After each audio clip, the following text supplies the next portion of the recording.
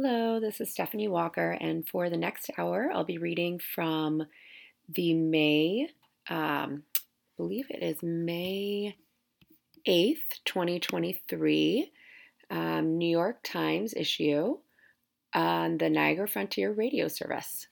So the first article that I have is pretty short, moderately. It says Racetracks, Parks, Offices, a frantic search for migrant housing. New York City officials are casting a wide net as they scramble to house the influx of migrants. The Flatiron Building said no. And the article was written by Dana Rubenstein, and again from May 8th, 2023.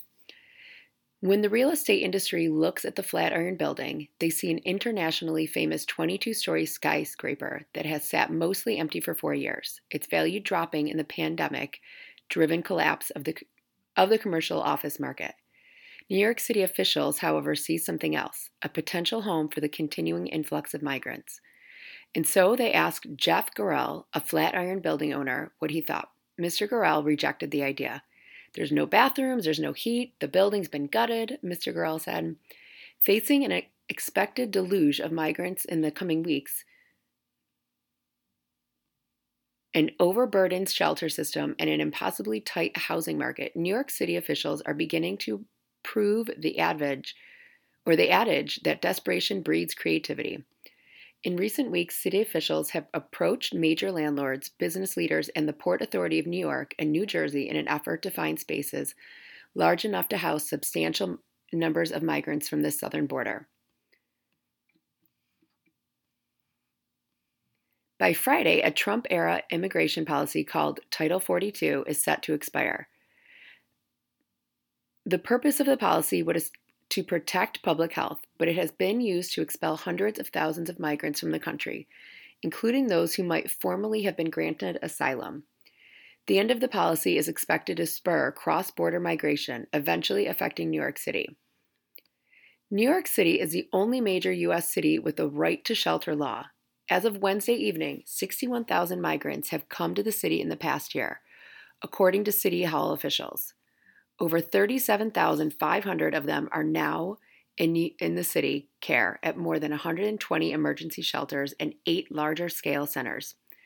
The city is now scrambling to make room for even more. Late Sunday afternoon, Mayor Eric Adams' Chief of Staff, Camille Joseph Varlak, gave the head of every city agency until 5 p.m. Monday to identify any properties or spaces in your portfolio that may be available to be repurposed to house asylum seekers as temporary shelter spaces, according to a copy of an email acquired by the Times. Those spaces should be at least 10,000 square feet in size, contain, quote, no more health hazards, and have running water. Mr. Adams underscored the urgency of the problem, telling agency leaders in a meeting Monday afternoon to alert his staff about any suitable space, even if those spaces currently hosted programs. The search for help has stretched well beyond the walls of City Hall. At a hastily arranged meeting on Monday morning, city officials asked leaders of the New York real estate lobby for assistance, asking if landlords might repurpose empty office space to house migrants.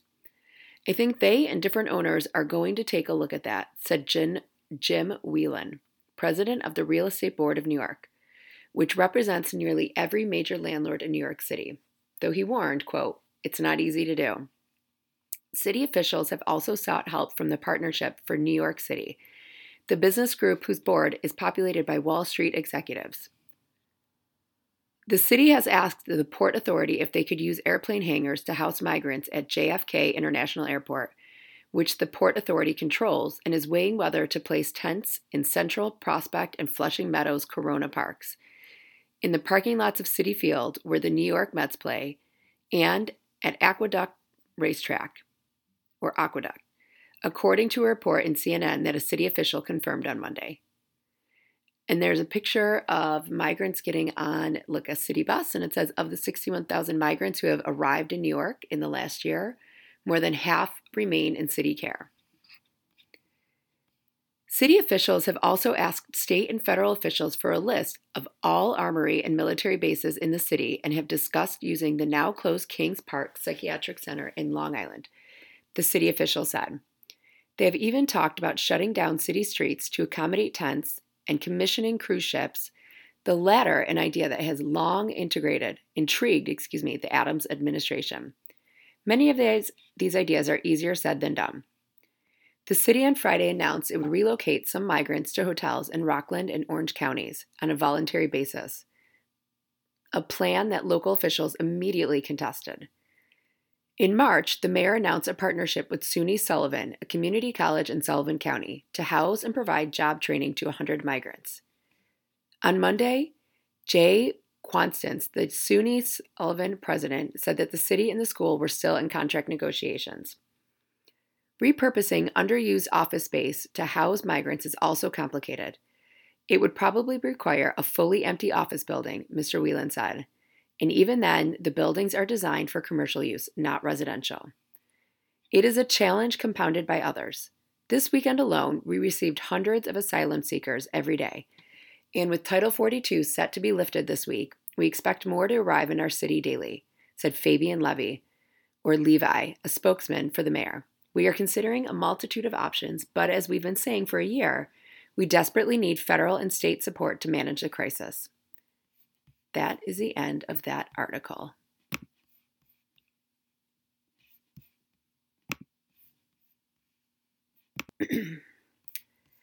The next article is titled, After Texas Mall Shooting, Searching for Motive and Grieving for Children. As the city of Allen mourns victims, authorities examine racist social media posts that they say belong to the gunman. This article was written by Alan Feuer, Adam Goldman, Neelam Bora, and Livia Albeck Ripka, May 8th, 2023. And there's a picture of crowds gathered outside a mall in Allen, Texas, where a gunman opened fire on shoppers and killed at least 8 people. Investigators trying to learn why a gunman fatally shot at least 8 people at a Texas mall are examining a social media profile rife with hate-filled rants against women and Black people that they believe belong to the gunman. The profile, found on the social media site ok.ru, matches the gunman's birthday and refers to a motel where he was staying before the shooting. The profile also includes language praising Hitler, with references to neo-Nazi websites like the Daily Stormer. On Sunday, officials identified the gunman, who was killed at the mall by a police officer, as Mauricio Garcia, 33. The motive for the attack remains unclear. The police say he opened fire Saturday afternoon at the Allen Premium Outlets, a busy outdoor mall about 25 miles north of Dallas with more than 120 stores. 9 people were pronounced dead, including the gunman, and at least 7 others were injured. Investigators want to know more about the gunman's motives, in part to determine whether the attack may have been connected to any wider threat to public safety that may persist even though the gunman is dead. 2 law enforcement officials say Mr. Garcia appeared to espouse white supremacist ideology, though it was not yet determined whether the shooting was an act of domestic terrorism. After the shooting on Saturday, the gunman was wearing a patch that said RWDS, an abbreviation known to stand for Right-Wing Death Squad, according to one official. The phrase harks back to General Augusto Pinochet's violent right-wing regime in Chile in the 1970s and 1980s. The Pinochet government was notorious for assembling death squads that murdered their leftist enemies. More recently, neo-Nazi groups in the United States and members of other far-right organizations like the Proud Boys have claimed the phrase, and often wear the abbreviation on clothing or patches. The Proud Boys in particular often combine RWDS labels with shirts reading, Pinochet did nothing wrong. The online profile being investigated also includes several pictures showing a black tactical vest with an RWDS patch. The patch has the shape of a shield with a notch in its upper right corner. An echo, experts say, of similar patches worn by Nazi SS units. In addition, the profile includes a screenshot from Google Maps showing the time at which the mall where the shooting took place was likely to be busiest. Though the writer of the post suggests several times that they are of Hispanic origin, at one point indicating that they are originally from Mexico, there is also a clear embrace of white supremacy. Embrace is not a word. As recently as last month, the account contained a post saying that, quote, white people and Hispanics have a lot in common. The identities of the shooting victims has not yet been released, another factor that leaves the motive murky. Even so, one fact weighed heavily on the suburban community outside Dallas where the murders occurred. There were children among the victims. Although the police would not indicate how many children died, officials including President Biden acknowledged that there were more than one. The ages of the 7 people injured in the shooting ranged from 5 to 61, according to a spokesman for Medical City Healthcare, the hospital system treating some of the patients. As of Sunday afternoon, 1 patient has been transferred to a children's hospital and was in fair condition. 3 patients, their exact ages not yet released, remained in critical condition, while the others were in fair condition. According to Oscar Villarreal, a lieutenant in the state's Department of Public Safety.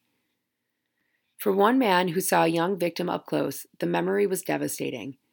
In the moments after the shooting, as people fled the shopping mall in panic, Stephen Spainhauer sped in his car in search of his son, an H&M employee, who had called him minutes earlier about an active shooter. Mr. Spainhauer, a former police officer and Army captain who was 63, said that when he pulled into the parking lot, he did not see any police officers and everything was quiet.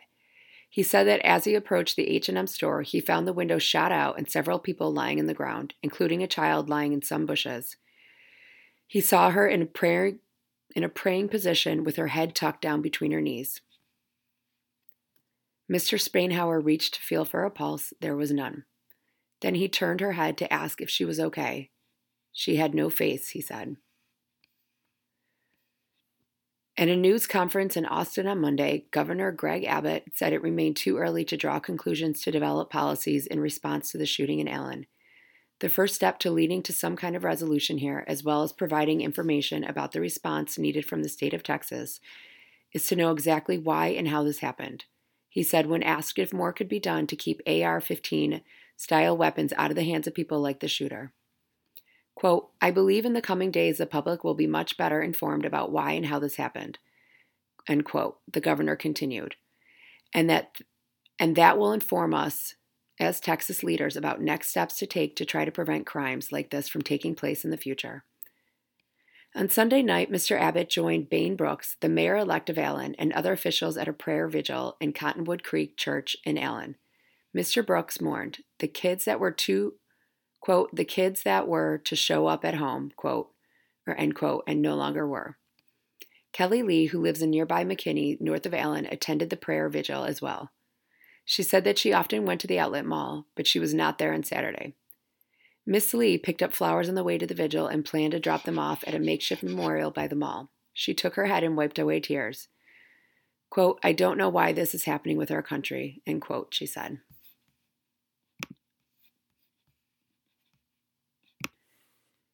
You are listening to a reading of articles and features from the New York Times and the Niagara Frontier Radio Reading Service. It's been about 15 minutes. I'm going to continue. The next article is titled Panic and Shortages in Part...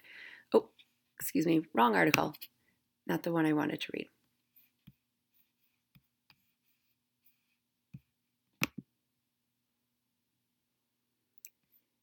The actual article says, before Dylan, there was a Connie Converse, then she vanished. There's a resurgence of interest in the pioneering singer-songwriter who disappeared when she was 50.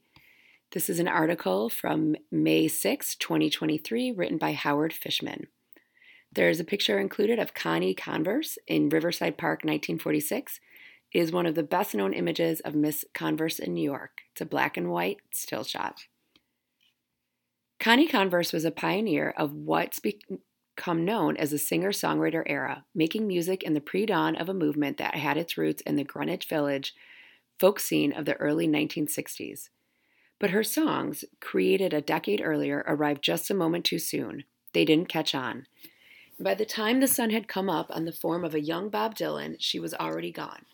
Not simply retired. She had vanished from New York City, as she eventually would from the world, along with her music and her legacy.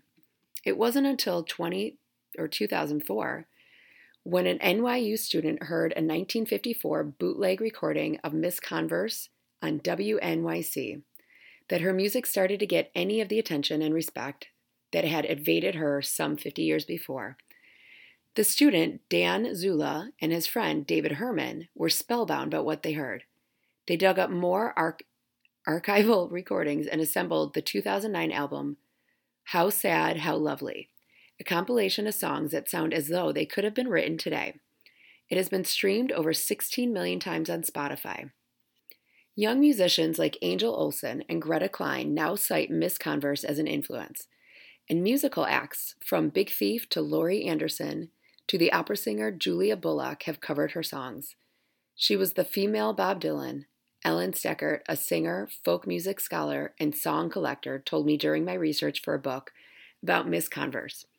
She was even better than him as a lyricist and composer, but she didn't have his showbiz savvy, and she wasn't interested in writing protest songs. 75 years ago, Miss Converse was just another young artist trying to make ends meet in the city, singing at dinner parties and private salons, and passing a hat for her performances. She knew that her songs did not jibe with the, pop of the day. This type of thing always curdles me like a dentist's appointment, she wrote to her brother before an audition at Frank Loesser's music publishing company, where she predicted what executives would say of her songs, quote, lovely but not commercial. In January 1961, the same month that Dylan arrived from the Midwest, Miss Converse left New York for Ann Arbor, Michigan, where she reinvented herself as an editor, a scholar, and an activist. In 1974, a week after her 50th birthday, she disappeared and was never seen again. Miss Converse lived in New York from 1945 to 1960, and though she was intensely private, she kept a diary, scrapbooks, and voluminous correspondence that were left behind after she drove away for good, offering clues about what the Manhattan chapter of her life was like. Here are some of the neighborhoods, venues, and sites around the city that provided the musician with the backdrop for her short but trailblazing stint as a songwriter. The 1940s, Bohemians of the Upper West Side, Riverside Park. In 1945, after dropping out of Mount Holyoke College in Massachusetts, Miss Converse moved to New York.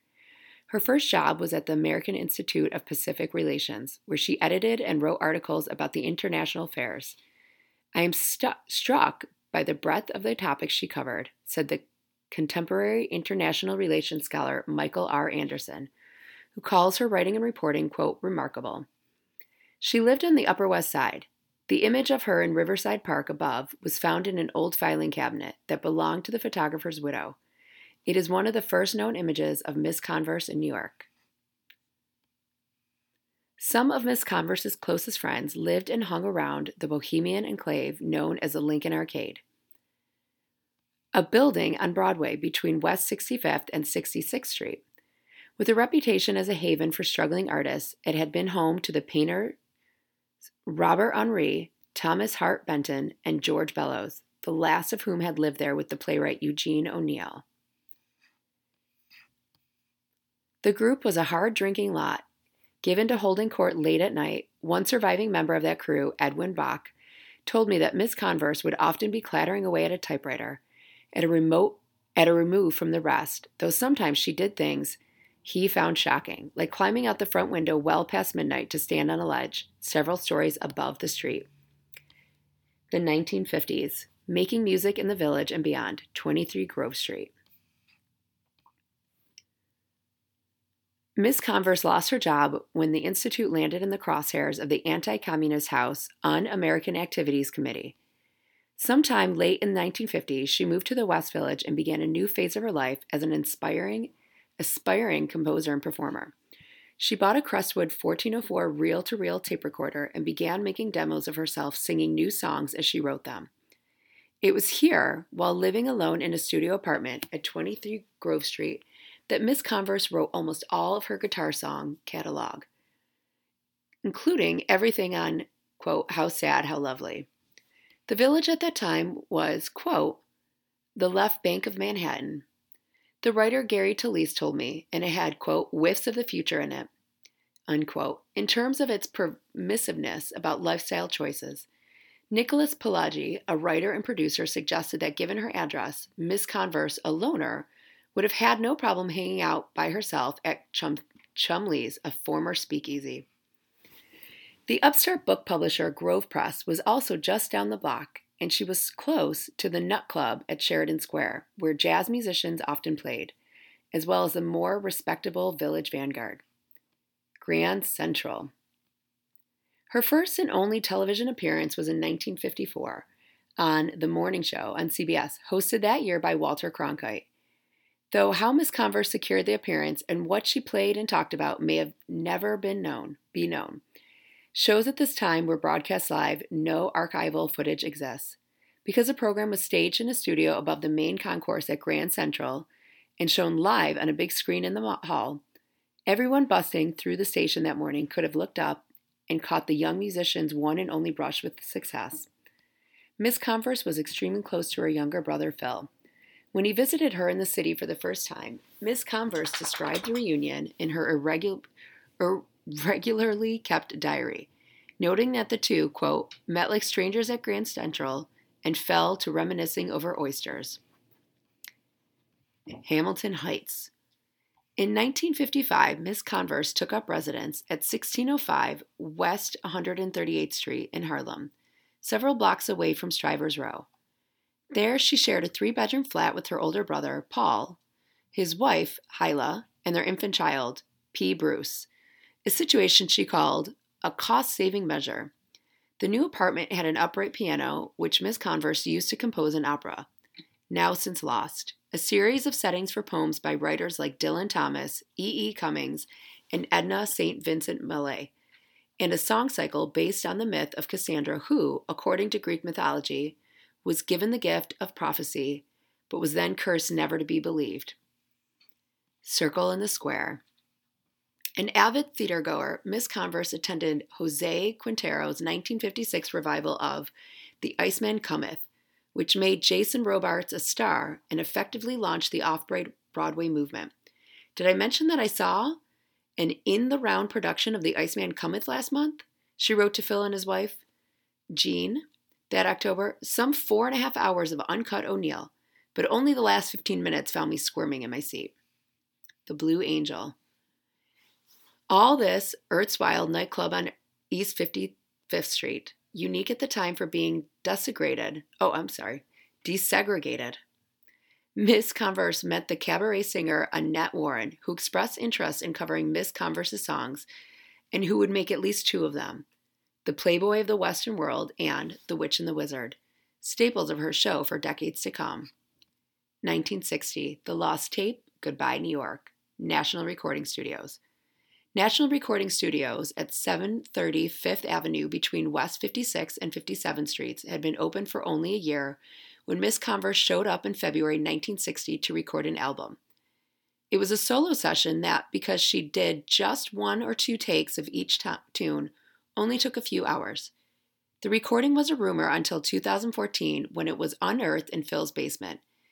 An ad man, who was a fan of Miss Converse's music, had procured the recording session for her for free. That album, the only one she made, remains unreleased. Upper West Side. Miss Converse closed the circle of her Manhattan existence by moving back to where she started, the Upper West Side. This time she lived in a brownstone on West 88th Street, a half block from Central Park. This was her last known New York address. By 1961, she was gone. Her music, mostly made in isolation or at small gatherings, was nearly lost, but for the efforts of her brother Phil, who archived what he could. David Garland, who played her music on WNYC in 2004 and 2009, and Dan Zula and David Herman, the students who decades later introduced her work to a new generation. The first time I played a Connie Converse song for a friend, she sat instantly, silently, and cried, Mr. Zula said. From that moment, I knew Connie's magic would reach at least a few more people in a deeply personal and special way. He added, could I have envisioned her blowing up like this when we first put out the record? Absolutely not, but also, yeah, kind of.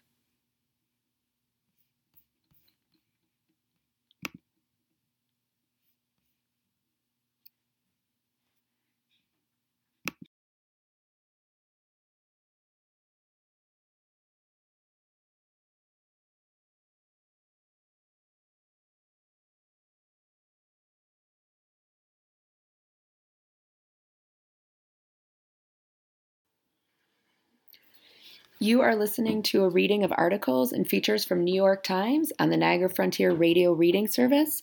The second half is going to be from May 10th, today, Wednesday, 2023. The first article is a live update, and it says George Santos pleads not guilty to fraud charges. Again, it is from the May 10th, 2023 edition of the New York Times. The scandal-plagued congressman who ran on a life story littered with lies was charged with 13 counts, including wire fraud, money laundering, stealing public funds, and lying on federal disclosure forms. And there is a picture of George Santos leaving the courtroom, surrounded by police and media in a swarm there.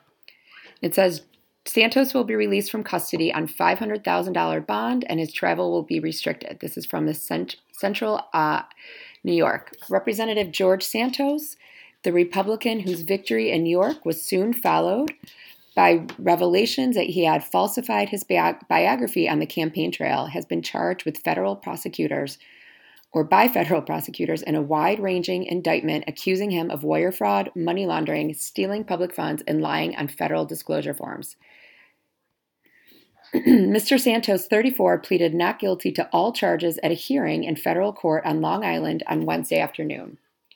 He was released from custody on a $500,000 bond that was secured by 3 individuals whose identities are not public, and his travel will be restricted to New York, Washington, and places in between. At a chaotic scene outside the courthouse, Mr. Santos told reporters that he had thought the charges were a product of a witch hunt, choosing the same phrase that former President Donald J. Trump had used to describe his own inquiries. Quote, "I have to keep fighting to defend my innocence," end quote, Mr. Santos said, and, quote, "and I'm going to do that." Federal prosecutors say Mr. Santos was involved in 3 separate schemes.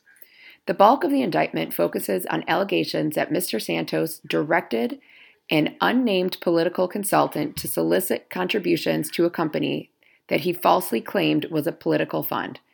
Prosecutors say that Mr. Santos used the money for personal expenses, including buying designer clothing and making credit card payments. The indictment also accuses Mr. Santos of fraudulently claiming unemployment benefits made available during the coronavirus pandemic. Prosecutors say that Mr. Santos received more than $24,000 in unemployment payments while he was drawing a salary of $120,000 a year from a Florida-based investment firm. And prosecutors say that Mr. Santos knowingly made false statements on financial disclosure forms during both of his congressional campaigns in 2020 and 2022 to mislead the House of Representatives and the public about his finances. The indictment also alleges that Mr. Santos falsely inflated his salary during both campaigns, failed to disclose some income, and lied about the balances in his checking and savings accounts. The charges marked a turn in the fortunes of a first-term congressman who went from a symbol of Republican resurgence to a scandal-plagued political punching bag. But it is unlikely to affect his immediate standing in Congress. Even as a growing number of rank-and-file Republicans are calling for Mr. Santos's resignation, House Speaker Kevin McCarthy has signaled that Mr. Santos will be allowed to continue to serve. Mr. Santos has been besieged by questions about his background, his personal wealth, and his campaign finances since last December, when the New York Times and other outlets began reporting on numerous lies about his biography, his education, and work history that he had told voters on the campaign trail. If convicted, Mr. Santos could face up to 20 years in prison for the top counts, according to the U.S. Attorney's Office, which worked with the FBI and the Nassau County District Attorney's Office to investigate. During Wednesday's hearing, Mr. Santos's lawyer said that he would continue with his re-election bid, arguing that Mr. Santos needed to be able to travel outside New York and Washington to, quote, engage in that election activity. The judge said that additional travel, so long as Santos received prior authorization from pre-trial services. Mr. Santos has for months denied any criminal wrongdoing, even as he admitted to lying about going to Baruch College and playing volleyball there, and later working for prestigious Wall Street firms. There is a second article that follows that was just listed as of about 3:30 on May 10th. Santos faces a criminal charge in Brazil. Even as Representative George Santos surrendered in federal court on Long Island on Wednesday, another criminal case immediately loomed. Brazilian law enforcement authorities will conduct a hearing on Thursday on an allegation of check fraud. The matter, which stemmed from an indictment in an incident in 2008 regarding a stolen checkbook, had been suspended for the better part of a decade because the police were unable to locate him. The case was revived earlier this year, and a hearing is scheduled for Thursday. The criminal case in Brazil was first disclosed in a New York Times investigation that uncovered broad discrepancies in his resume and questions about his financial dealings. Just a month before his 20th birthday, Mr. Santos entered a small clothing store in the Brazilian city, I'm not going to say this right, Niterói, outside Rio de Janeiro. He spent about $700 using a stolen checkbook and a false name, court records show. Mr. Santos admitted the fraud to the shop owner in August 2009. Writing on Orkut, a popular social media website in Brazil, quote, "I know I screwed up, but I want to pay." In 2010, he and his mother told the police that he had stolen the checkbook of a man his mother used to work for and used it to make fraudulent purchases. A criminal conviction, even for a felony, is not on his own an act that would disqualify a congressional member from holding office. The last time a member of Congress was removed from office for breaking the law was in 2002 when James A. Traficant Jr. was removed from the House after his conviction on felony racketeering and corruption charges.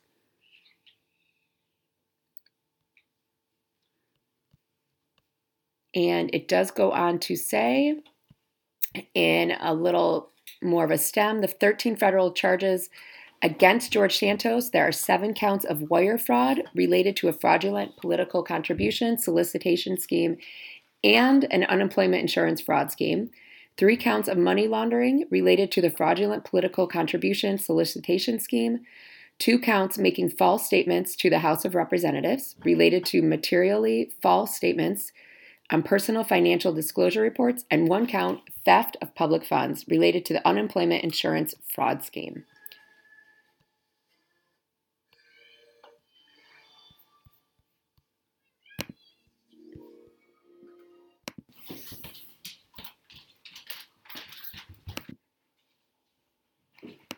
The next article is also from May 10th, 2023, from the New York Times. Who's Queen?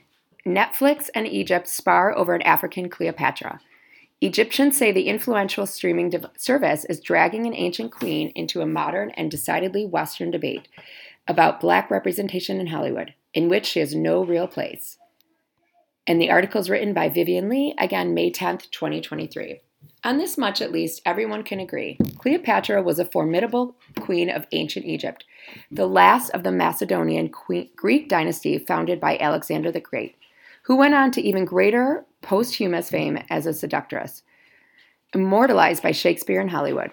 Beyond that, many of the details are fuzzy, which is how one of the world's dominant streaming services ended up in an imbroglio with modern-day Egypt recently, called out by online commenters, and even the Egyptian government for casting a Black actress to play Cleopatra in the Netflix docudrama series African Queens, which airs on Wednesday. Soon after the show's trailer appeared last month, Netflix was forced to disable comments as they turned into a hostile and occasionally racist pylon. Egypt's Supreme Council, which is the government agency in charge of heritage, declared the show a falsification of Egyptian history. A popular television host accused Netflix of trying to, quote, take over our Egyptian culture. An Egyptian lawyer filed a complaint demanding that the streaming service be shut down in the country. For the show's makers, the 4 episodes about Cleopatra were a chance to celebrate one of history's most famous women as an African ruler, one they portray as Black. But for many Egyptians and historians, that portrayal is at best a misreading and at worst a negation of Egyptian history. Despite her Macedonian Greek lineage, the producers of the show say question marks in her family tree leave room for the possibility that her mother was of another background. The identities of Cleopatra's mother and grandmother are unknown, leading some experts to argue that she was at least partly indigenous Egyptian. We don't often get to see or hear stories about Black queens, and this was really important for me, as well as for my daughter and just for my community, to be able to show those stories because there are tons of them.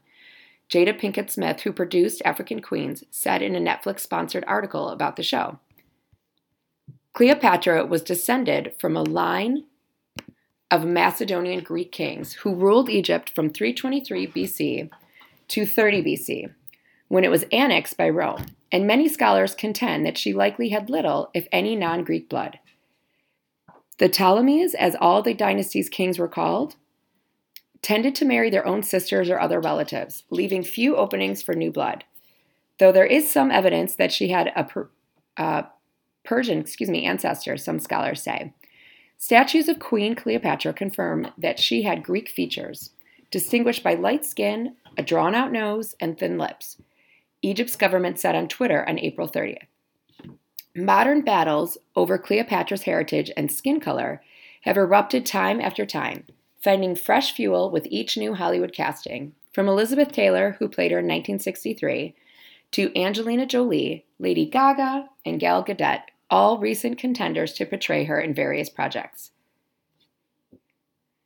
Netflix's casting of Adele James, a biracial British actress, is a reflection of Western arguments over Black representation in Hollywood and whether history is too dominated by white narratives that revolve around European primacy.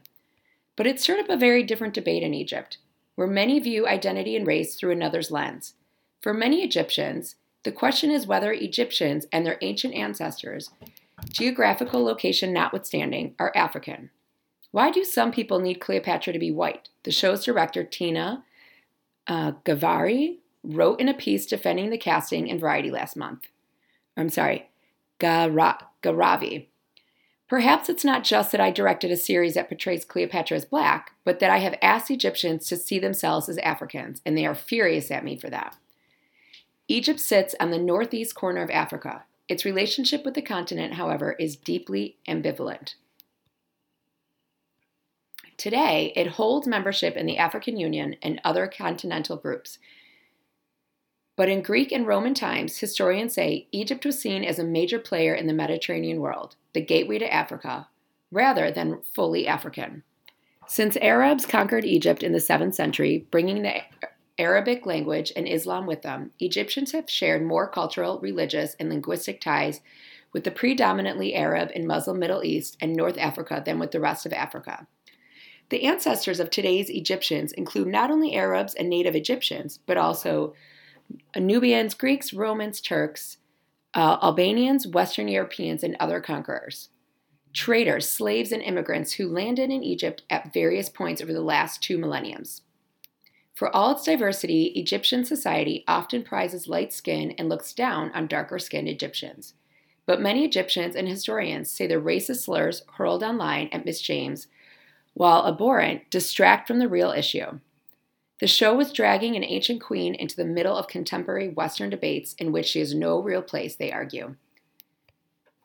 How can someone who's not even from my country claim my heritage just because of their skin color, says Yazim El Shazli, an Egyptologist and the Deputy Director for Research and Programs at the American Research Center in Egypt. Ancient Egypt and its wonders have long been a trophy in Western culture wars. In 1987, Martin Bernal's book, Black Athena, argued that European historians had erased Egyptian contributions to ancient Greek culture. Though many scholars argue that much of the evidence is cited was flawed at best, the book became one of the crucial texts of Afrocentrism, a cultural and political movement that, among other things, seeks to counter ingrained ideas about the supposed inferiority of African civilizations. According to some Afrocentrists, ancient Egypt was the Black African civilization that birthed not only African history and culture, but also world civilization until Europeans plundered its technologies, ideas, and culture. The pyramids and the pharaohs became sources of pride for these Afrocentrists, and Cleopatra, for all her Greek blood, a potential heroine of the movement. Cleopatra reacted to the phenomena of oppression and exploitation as a Black woman would, according to the Hamilton College classicist Shelley Halley, or Haley, a professor of Africana and an expert on Cleopatra who consulted on the Netflix show. She argued that Cleopatra's potentially mixed background made her a person of color. Hence, we embrace her as a sister.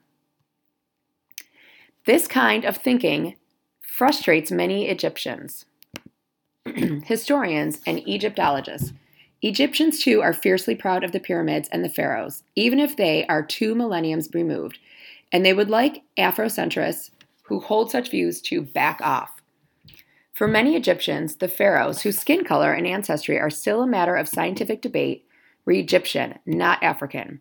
The Black American comedian Kevin Hart was forced to cancel a planned show in Egypt in February after an uproar over his past comments that the pharaohs were Black Africans. It does not help that some Afrocentrists hold that modern-day Egyptians descend from Arab invaders who displaced the Black Africans of ancient Egypt, a theory many Egyptians consider both offensive and inaccurate. An African American who's never been to Egypt, saying that this is our heritage and modern Egyptians are these Arab invaders is very insulting, Miss El Shazly said. Some historians say that the modern fixation on whether Cleopatra looked like Elizabeth Taylor or Miss James would have felt alien to the ancients. In Cleopatra's time, Alexandria, the capital of her kingdom, was a cosmopolitan port city bustling with Greeks, Jews, ethnic Egyptians, and people from all over who, the Cambridge University historian David Abulafia said, largely saw themselves as part of the Hellenistic world. They identified by culture and religion, he said, not by skin color. Race is a modern construct of identity politics that's been imposed on our past, said Monica Hanna, an Egyptian Egyptologist. Oh my gosh. Egyptologist. This use and abuse of the past for modern agendas will just hurt everyone because it'll give a distorted image of the past. Though Egyptian critics of the show have denied any racist motives, some Egyptian commentators say their society's internalized racism and inferiority complexes turned up the volume of the Cleopatra outcry. Unable to take pride in modern-day Egypt's political repression and cratering economy, some Egyptians link their identities to ancient glories or attempt to signal their superiority to the rest of Africa by emphasizing their European roots, said the Egyptian writer Abdel Rahim El-Gandhi. Seizing the chance to whip up Egyptian pride, government-owned media dedicated airtime on 3 different evening talk shows recently to slamming African queens.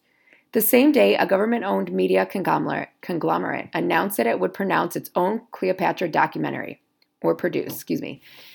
Its film, it pointedly noted, would be based on the utmost levels of research and accuracy.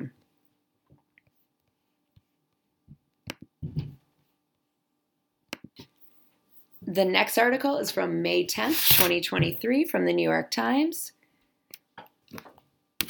And actually, this is the reading into it. You've been listening to a reading of articles from the New York Times on the Niagara Frontier Radio Reading Service.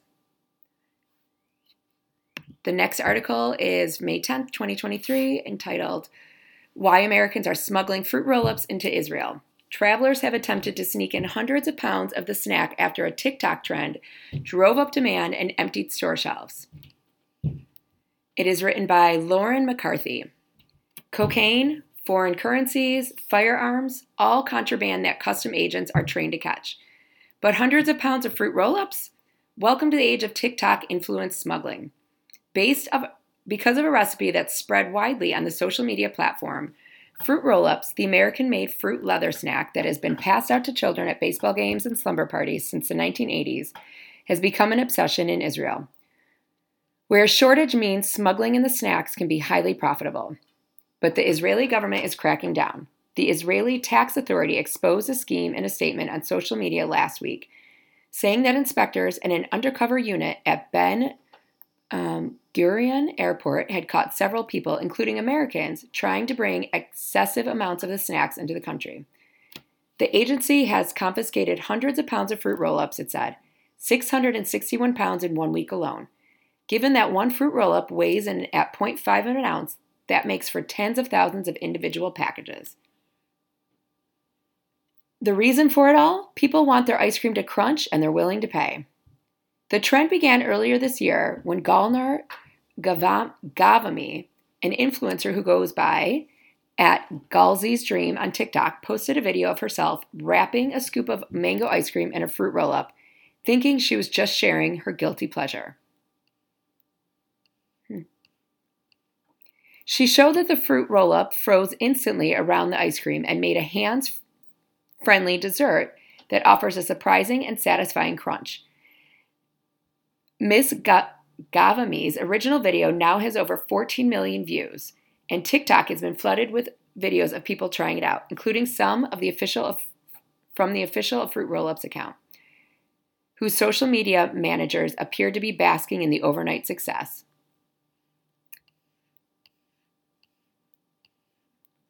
But the frenzy in Israel left stores across Tel Aviv completely sold out of fruit roll-ups, according to local news reports. When they could get their hands on them, merchants around the country instead started selling individually wrapped fruit roll-ups, which are typically sold in boxes containing several of the snacks, for up to $8 each, the tax authority said, even though a box of 10 fruit roll-ups in the United States is about $3. The market shortage caught the attention of enterprising minds in America. In late April, the agency said an American couple were caught, each carrying a suitcase filled with more than 185 pounds of fruit roll-ups, part of a haul of nearly 375 pounds. The tax authority also shared a video of the unusual discovery, which appeared to show a customs official sifting through several suitcases filled only with hundreds of the smaller silver and red foil packets. That far exceeded the legal import limit for an individual entering Israel, which is around 11 pounds of a specific food product. A man's voice in the video can be heard answering why he had filled 2 checked bags with fruit roll-ups. Quote, "It had something to do with ice cream," he said, according to the Times of Israel. More recently, another couple was caught with around 70 pounds of fruit roll-ups, according to the agency. 2 single passengers were also caught coming from the United States with large amounts, one with nearly 73 pounds of the snacks in suitcases and another traveling with over 143 pounds of them. Last week, Israel's health ministry took a stand and issued a warning against fruit roll-ups writ large. The agency, in a statement on Twitter, called the frenzy and the smuggling attempts madness. The confection, the ministry warned, might be photogenic and trendy, but it's also full of unhealthy sugar and oils.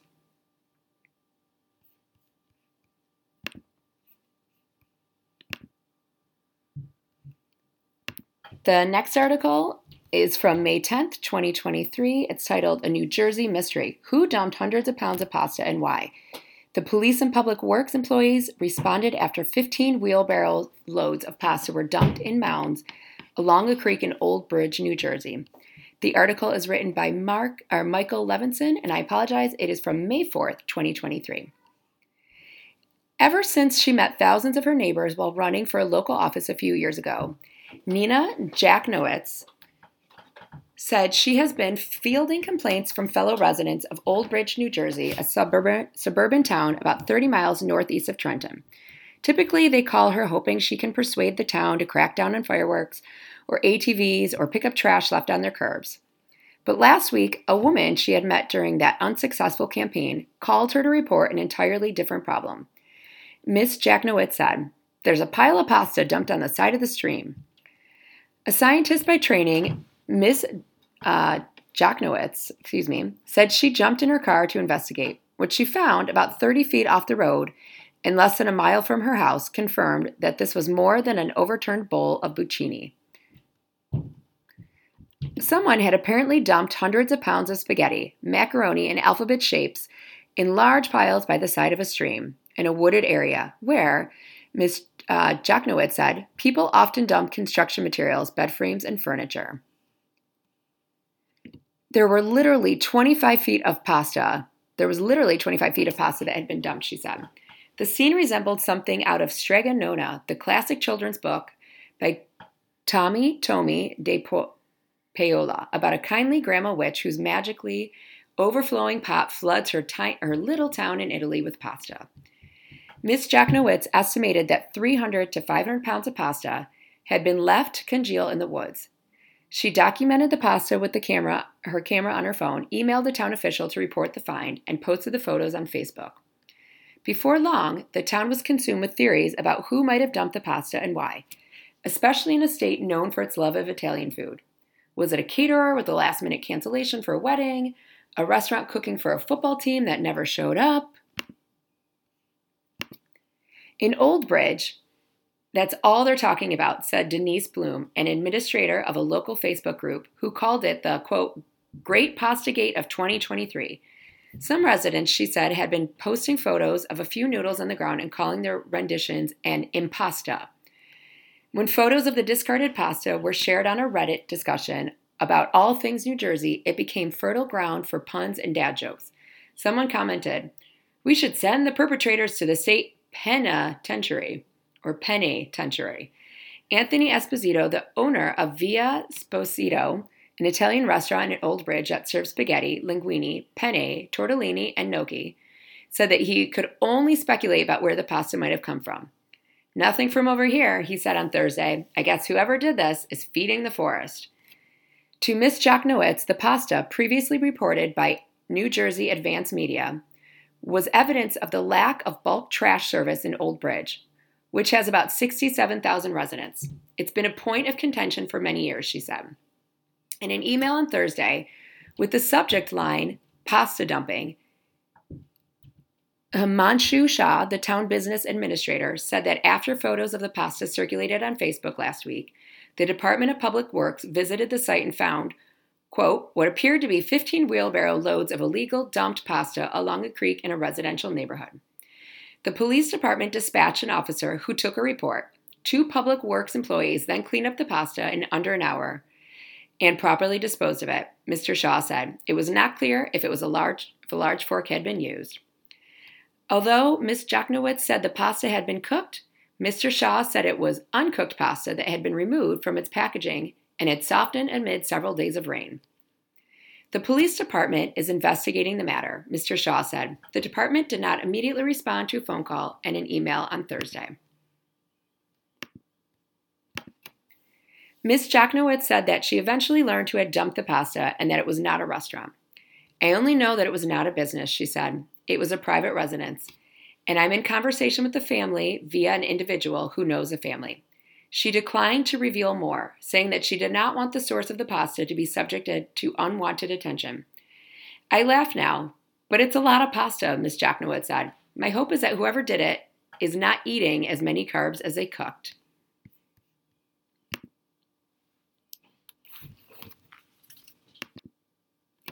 You've been listening to a reading of articles and features from the May 2023 issue of the New York Times. Your reader has been Stephanie Walker. Thank you for listening.